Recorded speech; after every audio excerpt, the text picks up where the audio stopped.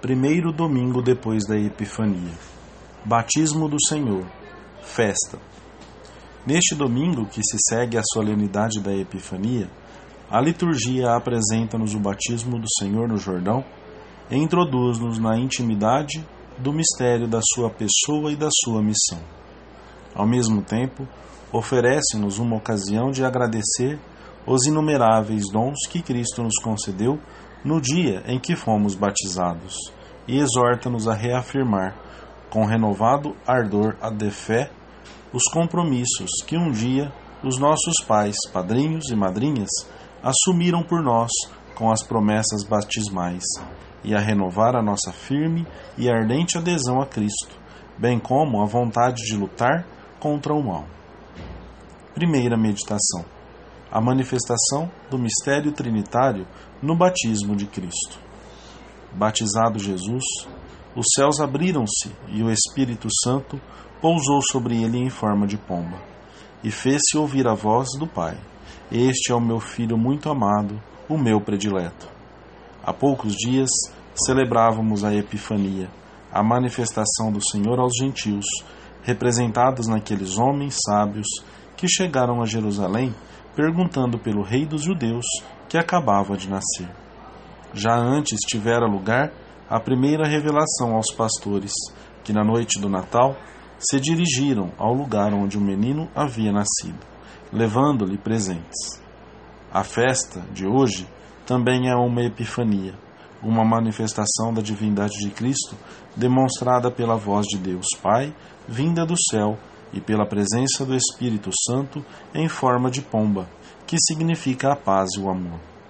Os padres da Igreja costumam referir ainda uma terceira manifestação da divindade de Jesus, a que terá lugar em Caná da Galileia, onde, com o seu primeiro milagre, Jesus manifestou a sua glória, e os seus discípulos creram nele. Na primeira leitura da missa, Isaías anuncia a figura do Messias: Eis o meu servo, o meu eleito, em quem a minha alma se compraz. Sobre ele derramei o meu espírito. Não quebrará a cana rachada, nem apagará a mecha que ainda fumega. Eu, o Senhor, te chamei, para que abras os olhos aos cegos, libertes da prisão os cativos e da masmorra os que jazem nas trevas. Esta descrição profética realiza-se plenamente no batismo do Senhor. Naquele instante, desceu sobre ele o Espírito Santo em forma corpórea, como uma pomba, e ouviu-se uma voz que vinha do céu: Tu és o meu Filho amado, em ti ponho as minhas complacências.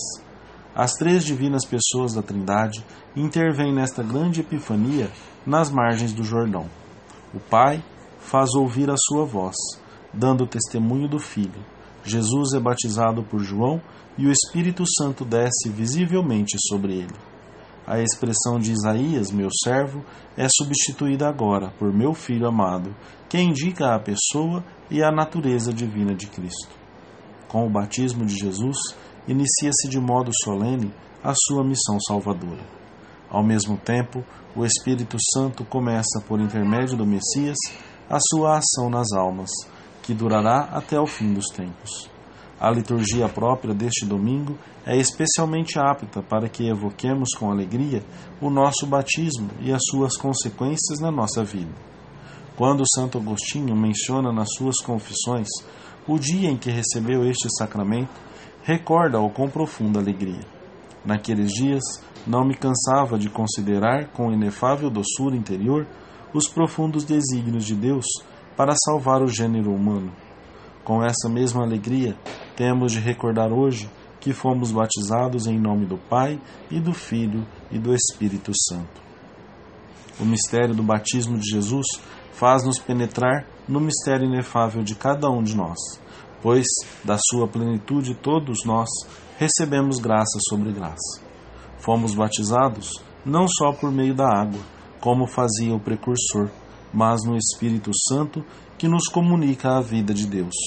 Demos hoje graças ao Senhor por aquele dia memorável em que fomos incorporados à vida de Cristo e destinados com Ele à vida eterna.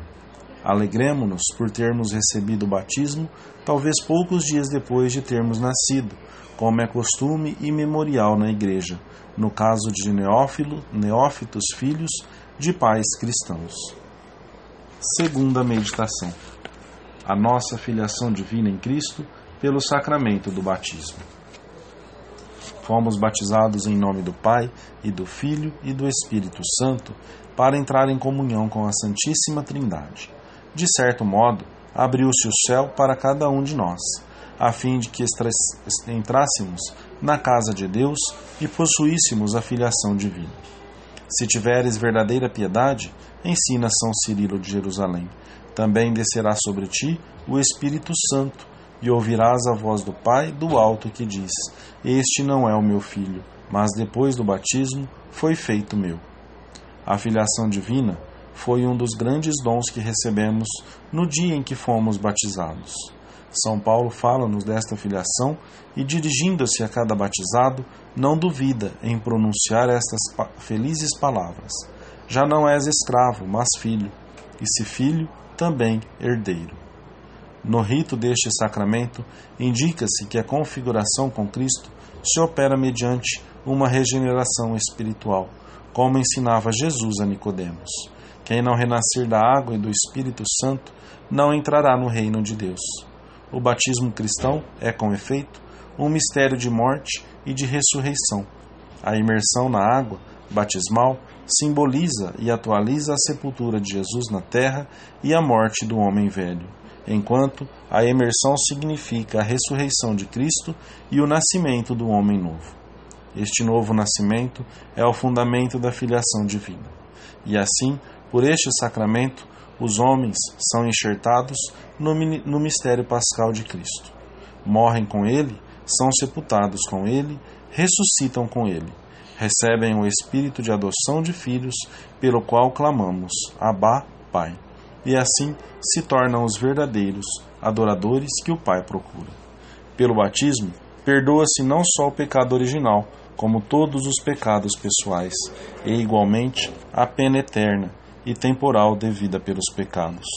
O fato de sermos configurados com Cristo ressuscitado indica que a graça divina, as virtudes infusas e os dons do Espírito Santo tomam assento na alma do batizado, que se converte em morada da Santíssima Trindade.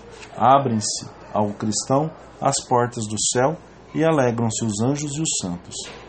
Permanecem na natureza humana aquelas consequências do pecado original, que, embora procedam dele, não são pecados em si mesmas, mas inclinam para o pecado. O homem batizado continua atreito à possibilidade de errar, sujeito à concupiscência e à morte, consequências todas elas do pecado original. No entanto, o batismo semeia, desde o começo no corpo humano, a semente de uma renovação e de uma ressurreição gloriosas. Que enorme diferença entre a pessoa que vai ou é levada à igreja para receber este sacramento e a que regressa já batizada. O cristão sai do batismo resplandecente como o sol e, o que é mais importante, convertido em filho de Deus e co-herdeiro com Cristo. Agradeçamos muito ao Senhor que tenha querido conceder-nos tanto bem, um bem que desejaríamos compreender hoje em toda a sua grandeza. Por fim, nós vos pedimos, ó Pai, a graça de ouvir fielmente o vosso Filho amado, para que possamos chamar-nos e ser verdadeiramente vossos filhos. Este é o nosso maior desejo e a nossa maior aspiração. Terceira meditação: projeção do batismo na vida diária.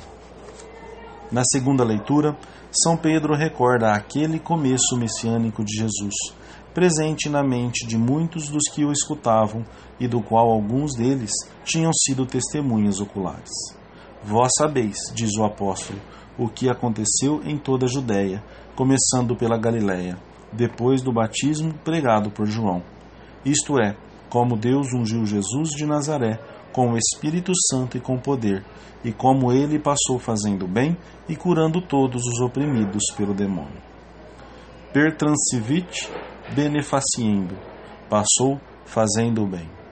Este, pode ser o resumo da vida de Cristo aqui na terra. Este deve ser o resumo da vida de cada batizado, pois toda a sua vida se desenvolve sob o influxo do Espírito Santo, quando trabalha, no descanso, quando sorri ou presta um dos inumeráveis serviços que a vida familiar ou profissional lhe pedem constantemente. Na festa de hoje, somos convidados a tomar consciência, uma vez mais, dos compromissos adquiridos pelos nossos pais e padrinhos, e nosso nome no dia do nosso batismo, a reafirmar a nossa fervente adesão a Cristo e a vontade de lutar por estar cada dia mais perto dele, e a afastar-nos de todo o pecado, mesmo venial, já que ao recebermos este sacramento, fomos chamados à santidade, a participar da própria vida divina. É precisamente o batismo que nos faz fiéis, palavra que, como aquela outra, sancti, santos, os primeiros seguidores de Jesus empregavam para designar-se entre si e que ainda hoje se usa. Fala-se dos fiéis da Igreja. Seremos fiéis na medida em que a nossa vida, temos meditado nisso tantas vezes, estiver edificada sobre o alicerce firme e seguro da oração. São Lucas diz-nos no seu Evangelho que Jesus, depois de ter sido batizado, estava em oração. E São Tomás de Aquino comenta: nesta oração, o Senhor nos ensina que depois do batismo, o homem necessita da oração assídua para conseguir a entrada no céu. Pois, se bem que pelo batismo se perdoem os pecados, permanece, no entanto, a inclinação para o pecado que nos acossa interiormente, e permanecem também o demônio e a carne que nos combatem exteriormente. Além do agradecimento e da alegria por tantos bens que nos foram comunicados neste sacramento, renovemos hoje a nossa fidelidade a Cristo e à Igreja, uma fidelidade que em muitas ocasiões se traduzirá na fidelidade à nossa oração diária. Amém.